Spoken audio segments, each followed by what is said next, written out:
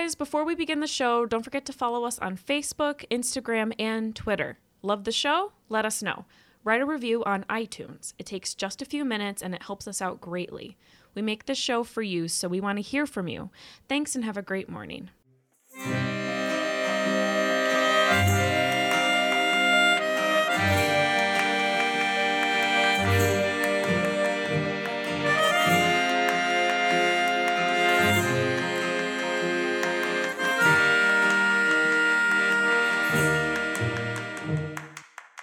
Good morning, Nancy. My name is Gracie. And I'm Abby. Happy Valentine's Day, or should I say Galentine's Day, the unofficial holiday you spend with your friends who are women.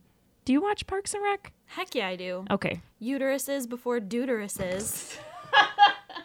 Ovaries before broveries. Thank you so much. I knew we were really good friends.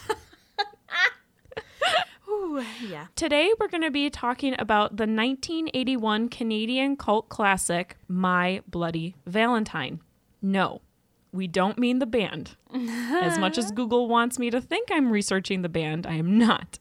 Apparently, the famous Irish shoegazing, this is a term I didn't realize. There's a term shoegazing band. You didn't know? No, because I don't know. I don't listen to My Bloody Valentine. I don't either. Okay. It's a little much for me. Okay. Well, okay. So here's the thing. Shoegazing, right? So for those of you who are like me who didn't know what that meant, which is probably the three of you out there, it's a band that just stands there and looks at their shoes while they perform. They don't rock out kind of thing, I guess. They just stand there and play. They're not excited to be playing music. I guess not. So My Bloody Valentine did not get their name from this film. Their singer at the time, I guess, was like, hey, this is a great name. And they're like, all right, cool.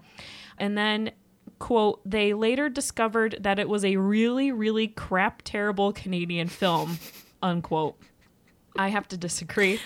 Me too. So producers Andre Link and John Dunning had an idea. They wanted to make a holiday horror movie like the very successful Canadian film Black Christmas, Friday the 13th, and Halloween. They pulled out a calendar and went over all of the holidays, and one of them pointed out how no one had made a holiday horror film about Valentine's Day yet. They didn't want anyone to take their idea, so they were like, okay, we got to make this movie super fast. So they approached a very new director called George Mihalka. Is that how you pronounce his name? Yeah, I think so. Yeah. So sounds right. Okay, so Georgie. They asked him in August of 1980, gave him a buttload of money and a writer to actually write the script, and said, hey, George, make this movie. And he had only made one other movie before this. So he was like, okay. They actually asked for it to be called The Secret during production because, again, they didn't want anyone to take the idea of making a horror film on Valentine's Day. So it was called The Secret. Clever. Yeah, like Blue Harvest for Return of the Jedi. The movie was made in Nova Scotia, and it had Canadian actors and writers and a Canadian director, but the film was released in the U.S. 2 days before it was released in Canada. In the U.S., the film grossed over $5 million with only a $2.3 million budget, so financially it did okay, but it wasn't received well by critics. And there are many reasons, I think, for this, and we're going to touch on those in just a minute. But first, Abby, could you please remind us of the plot? Heck yeah, bud. So a small group of teenagers in a town called Valentine's Bluff want to throw a Valentine's Day celebration, but their festivities are deterred by a maniacal killer named Harry Warden, a man who was presumed dead after a mining accident in Henniger Mine that killed the rest of his co-workers. Harry was actually the only survivor because he resorted to cannibalism in order to live, and he fed on the bodies of his dead co-miners. Yum. Delicious. Since then, no Valentine's Day celebrations have taken place in the town, partially in fear of Harry Warden and in remembrance for the miners. However, this handful of teenagers totally disregard the warnings of the local elders, and they throw a Valentine's Day party anyway, at the mine where the accident happened. So there are serious prices to pay as Harry Warden begins to pick off the townspeople as Valentine's Day approaches because he must have caught word of the celebrations. And he's like, what the heck? No. So he actually takes the hearts from his victims and places them in heart-shaped Valentine's Day candy boxes and leaves them for the sheriff with these really ominous, gross notes about how he's going to come back and kill everybody. It's romantic. That's all I want for Valentine's Day. Listen, boyfriend, get on it. So, like any good horror movie, there is a plot twist and a love triangle between the main female character, Sarah, and two mine workers, TJ and Axel. TJ, who left the mining town when he was young, returns and reconnects with those he left because he misses Sarah so much. And he also reconnects with his dad, who is the town sheriff. Mayor, I'm sorry. Holy cow. So Sarah is currently dating Axel, who is the other main character, and he will stop at nothing to prevent TJ and Sarah from getting back together. He's insanely jealous.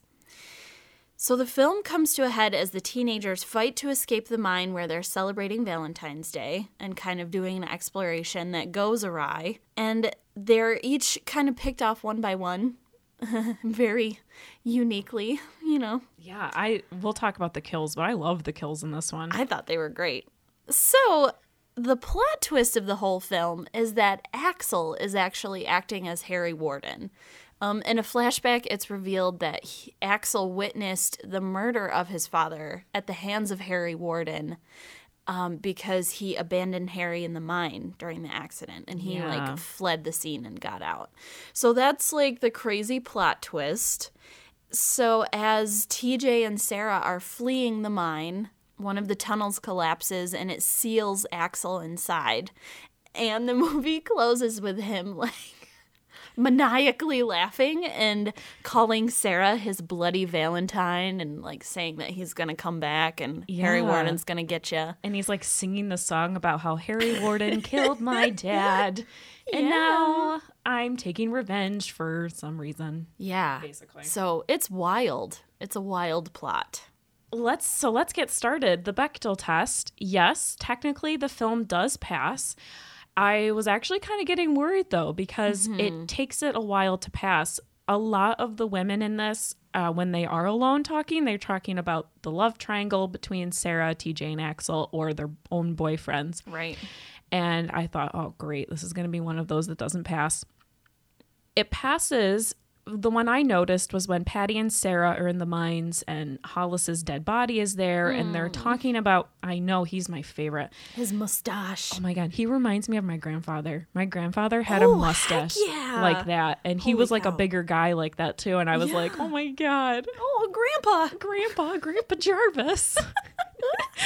So they're in the mine with Hollis's body and they're talking about whether or not they should stay put or if they should get out themselves and take, the supplies that they need. And eventually Sarah convinces Patty that they need to get a move on. So I just want to say, continuing on with like the female characters, I'm kind of mad that Sarah ends up with TJ at the end. I am too. Right? Because she acts like she doesn't really like him anymore. And I guess there's like, their relationship is sort of forced, in my opinion. Yeah, for sure. She seems to really like Axel. I think she kind of felt something for both of them at one point, but she's like says like to TJ like in the at the party, she's like, "Oh, I'm so tired, I don't really care anymore," kind of thing.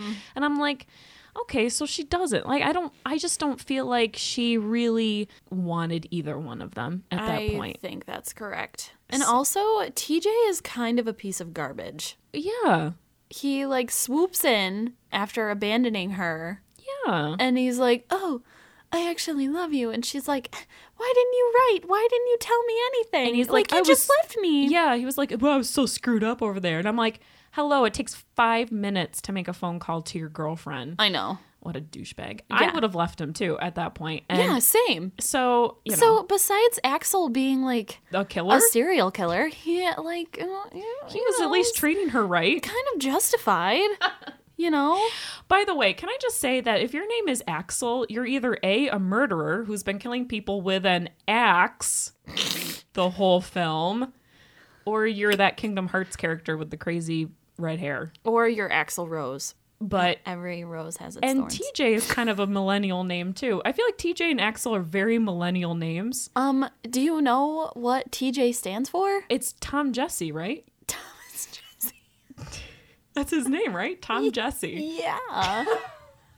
No wonder he's called TJ. Jeez Louise. But she calls him Jesse. Yeah, they call him Jesse throughout this film. And what's really interesting is that in the remake, they call him Tom. That's different. Yeah, he still has the same name in the remake, but that's weird. But he's Tom in the remake, Jesse / TJ in the original film. Okay. We'll talk about how terrible the remake is. Yeah. I'm sure. So speaking of the remake, there's no gratuitous nudity in this version of the film. You mean there's not a full frontal shot of a woman running around a parking lot? For a full 10, 15 minutes? You know, there really isn't a lot of sex in this. There's definitely people making out. Yeah. There's the implication. Yes, there's the beginning where Axl, as the killer, is about to have sex with this beautiful woman with a heart tattoo on her boob. Which is not a good tattoo. Well, it looked like someone drew it on you. Yeah, but this it is looked also like a the prison 80s. tat. Yeah. Yeah. Stick and poke. Yeah, stick and poke.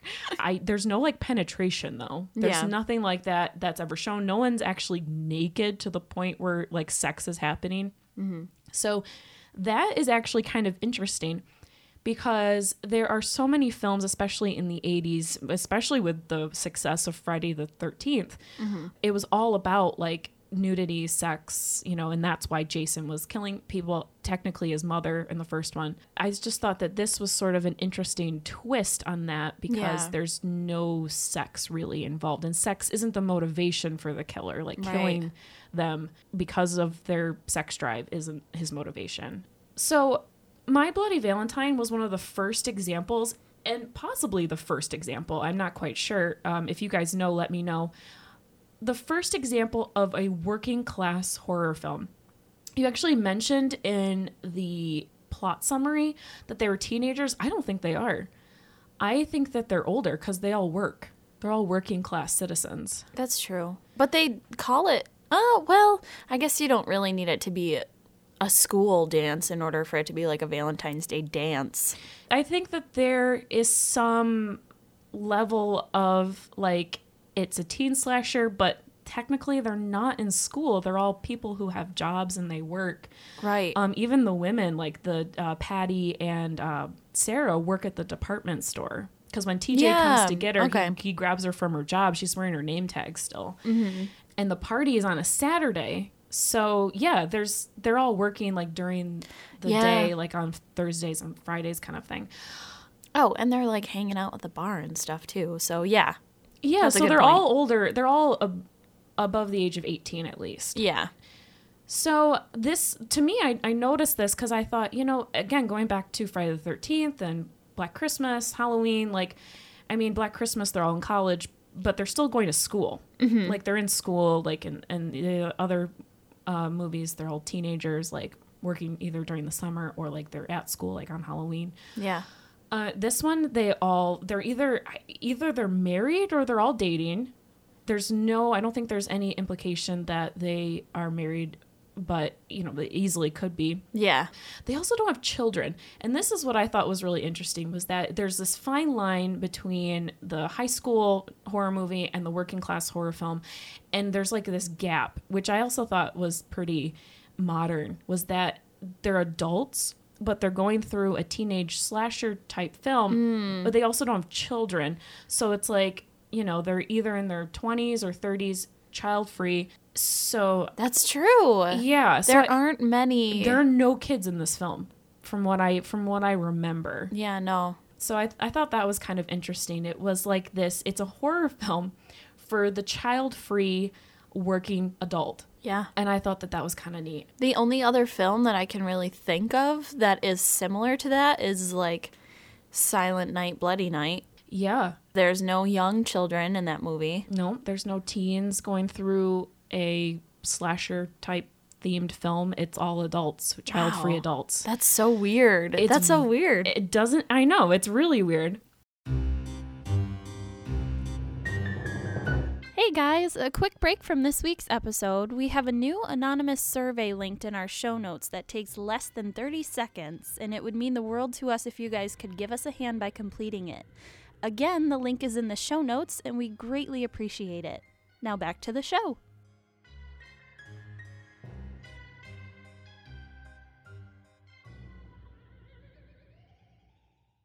So, going back to the killer's motivation, he's taking revenge on the working man who does his job inappropriately rather than a sex-driven youngling. Yeah. So that's kind of interesting too. It's that the killer, his motivation is to punish those who don't do their job right. Yikes. Which is so adult. Yeah. You know? It's weird. It's like horror for different stages of life. Yes. Like, there's something for every part of your life. It's kind of neat. Yeah. Abby, what did you think of the killer in this? Like, there was an interview on the DVD where someone mentioned how he was like Darth Vader meets Norman Bates, which I thought was a great example. What did you think of his appeal? Like, what he looked like? Well, the imagery is really haunting just because you can't see his face. Mm-mm. So you're like, oh, it's the mystery of like what's under the mask. And if it is Harry Warden, like what does he look like after being trapped in the mine for so long? So that was really cool because it kind of lets your imagination take over and be like, oh, what's underneath? The other thing that was kind of funny but also really added to the creepiness factor was that he doesn't say a word, but you can hear him breathing all the time. Yes. The kind of like, you're like, what the heck? What even? It's so creepy. Yeah, I agree. And they actually used actual mining work clothes that the mining facility had already. Yeah. So his face is revealed at the end. And a lot of people think that this film didn't do very well because they show who the killer is. Mm-hmm. And unlike Black Christmas and Halloween and I guess the later Friday the 13th, like you don't see what's under the mask. I just don't know if I really agree with that concept because in the first Friday the 13th, you find out it's the mom and it's just this old lady, right? Yeah. I don't know. I just feel like that's sort of a lame excuse to have it not work out. Yeah, I think you're right.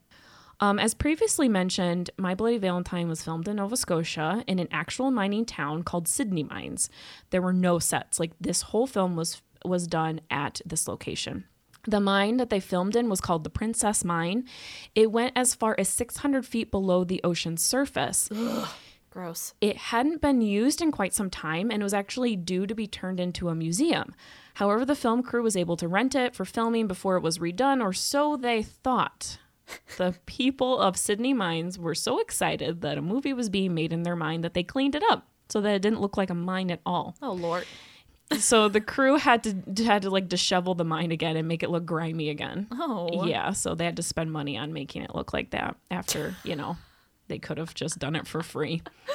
Oh, no. They also had to be careful of lighting because if it goes over, I think, 24 or 25 watts. Oh, God. It could like cause sparking. Yeah. So they had to make sure that they had a limited amount of light when they were down there, so that kind of like screwed with like the filming process, I guess. Oh my God, I can't. Yeah. Ugh. And let's talk a little bit about the accents, okay? So Oh, heck yeah, bud. you'll also notice how strange all the accents are in the film. I actually didn't realize this was a Canadian film until I started hearing Paul Kelman's accent, and I thought, he's not American. Yeah. What is he? And I couldn't figure it out. And then obviously with more research, I figured it was a Canadian film. But there's no flags. There's no Canadian flags. And everyone else's accent is pretty unnoticeable. Mm-hmm. There's a couple of boots. There are. I'm like, oh. Yeah. No, you're right. There absolutely are.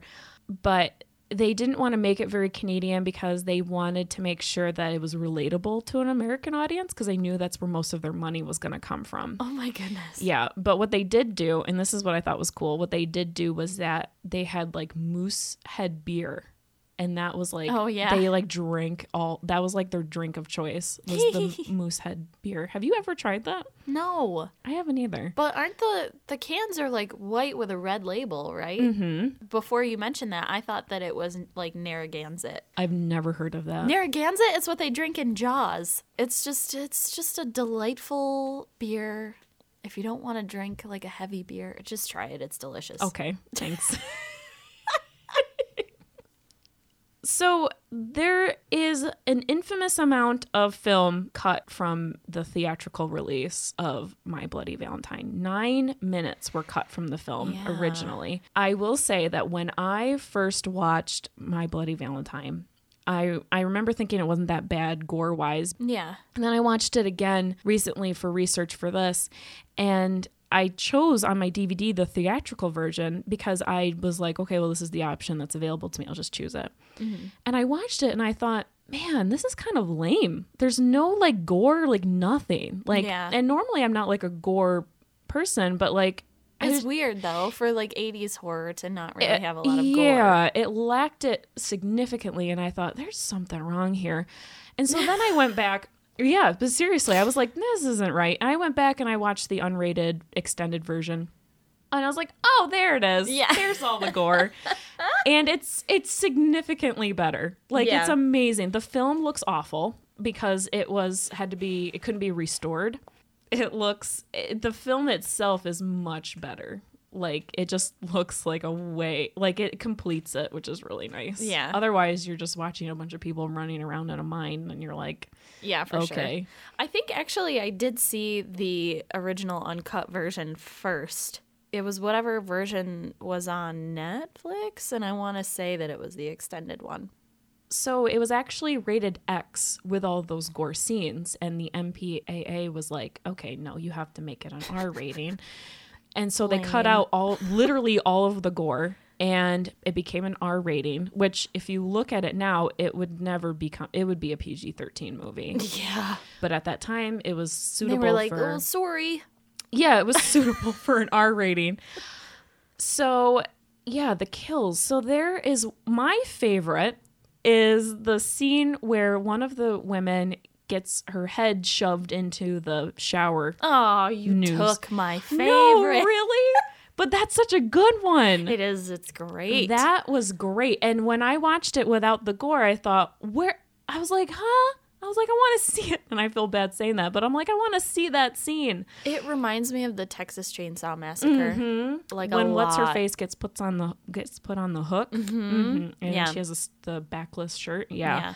There's actually a lot of stuff that I feel like borrows from other slasher movies. Oh, definitely. As far as the kills. Absolutely. It's like a mix. It's a fun bag. It's a fun bag of kills. It's a fun party bag of kills.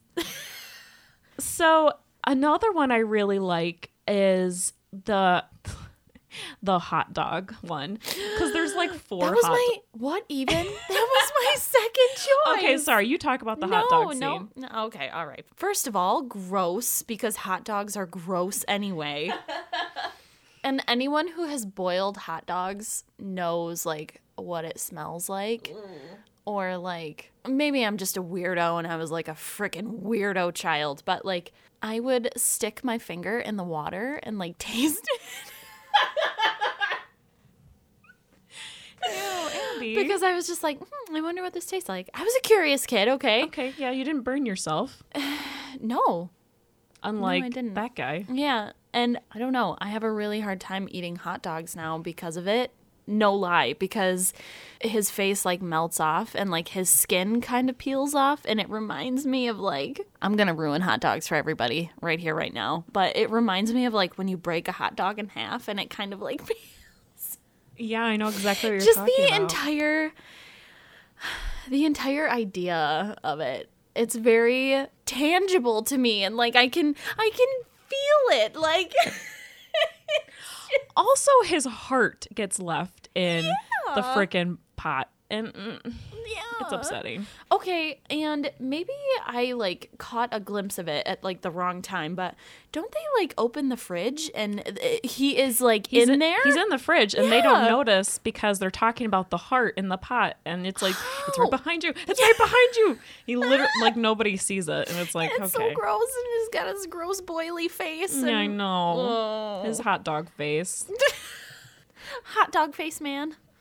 Gross. Oh boy. So those are two of our favorites. There's much more. Yeah. There's getting hit in the head with the nail gun. Oh my god. That's a good one. Oh, and how he puts Mabel in the dryer. That one. I thought you were going to mention that one. That one, especially the yeah. extended cut of that is so great because she is a mess. She is a mess. She's a mess She's after a that. literal hot mess. Poor Mabel. I know. She's the sweetest. She didn't deserve it. No. That actress is on Anna Green Gables, What? which is a Canadian show. Yeah. So let's talk about like this whole idea. Like to end this, let's talk about like what it is to have like a horror film made on a day that promotes love, lust, and friendship. Like how does this represent us as a people in the horror genre? Oh, dang. That could go so many ways. Absolutely. Because for a lot of people, sex and like lustiness is a very taboo subject. So it's like these teenagers are like sneaking away to kind of like make out. And that's the guy like with the shower scene murder. The guy leaves and like leaves the girl behind. So she's like, oh, yay, he's going to come back and we're going to have the best sex ever. And then she's like, oh, just kidding. We're not. So it kind of really puts a damper on things. Yeah. Well, and this is what I also love about that is that they're ready to have safe sex too. Like he pulls out a Yes. condom Yeah. and I'm like, yeah. You can do everything right, but it's still not going to happen but for it's you. still Sorry. gonna fall apart. Yeah. Yeah. Which is like, I don't know, that's kind of the theme of the whole movie is like you could be a working class citizen and try to do your job the best you can, but you kind of make one little tiny mistake, like leaving somebody in a mine to die. That's a very tiny mistake, but a very huge mistake. Just minor. It's just a to minor. go to a dance. Minor mistake. I can't believe you made that joke. I can. You're right. Yeah, so I think that's a great way to put it, and I completely agree with you in that sense. You know, everything that you ever want in life is just gonna fall apart and die on you. adulthood. Yeah, adulthood. Absolutely. And Sorry. yes. I do want to say, like, let's follow up with like the legacy of this film. Yeah. Quentin Tarantino said that this was his favorite slasher film. That's wild. We talked about like some of the reasons why like the original didn't do well. Like one of them was because of how the killer was revealed at the end. And then another reason was because all the gore was cut out of the film when it was released in theaters, and so nobody really caught on to it. But this is my another argument I have for that. The remake, the 2009 remake, My Bloody Valentine 3D, that one also didn't get a remake. And that one had just as much gore and sex as any film really has. That one also didn't get remade, and I just or have a sequel. Yeah. So what do you think is like the real reason why this is one of the rare cases that an original and its remake didn't spawn any sequels? Man, I don't know. The idea of somebody being like sealed kind of in a tomb, like a mine, like they're using the mine as a tomb. Yeah, for it's the sort killer. of like in an Edgar Allan Poe way, it sort of like snuffs out any reason for someone to return kind of thing. Well, they thought that Harry Warden was like he was sealed in there, and that's how he died. And they thought No, that, he was sent to an institution. Oh, you're right. He Holy did crap! because he didn't die. He got out, and then that's when he killed everyone, and then he was sent to an insane asylum. Yes. Okay. Yeah. Wow. But he died 5 years ago, and so but they didn't know that. Like in that time, like 20 years later. Yes. Okay. Yeah. Okay. Yeah. Okay. Man. So yeah. So them sealing Axel in there was kind of like the final, like, okay, this is it. this is what it is. No one really knows for sure why. I think that the argument of him being shown at the end is irrelevant because, I mean, even like in the 90s now, like the Scream movies, it's a different killer every film. I don't think that was a reason. I think that the wrong people stepped away from it, or the right people stepped away from it. I think the director of this film didn't want to make another one. I don't think the producers pushed it. I don't think anyone really pushed for a sequel. And I think that is the real reason why. And I think the same for the My Bloody Valentine 3D. I don't think the right people pushed to make another one.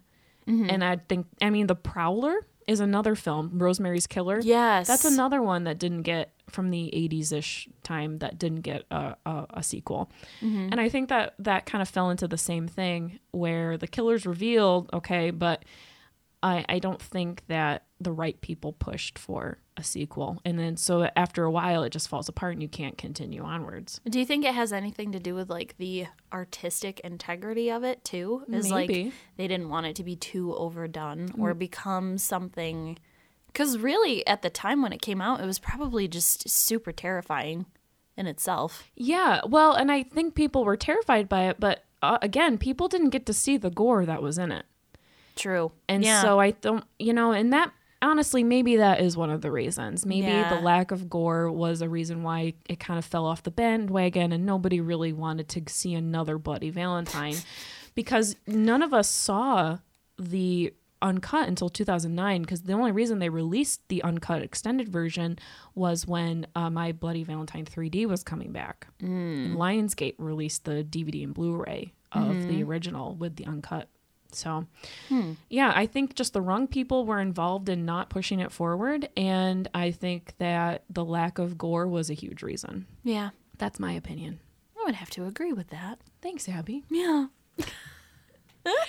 Well, guys, thank you so much for listening to this episode of Good Morning Nancy.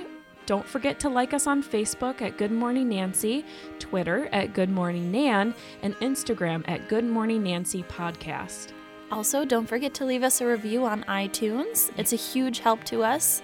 We would really appreciate it. Yeah. Thanks, guys, so much, and have a great morning.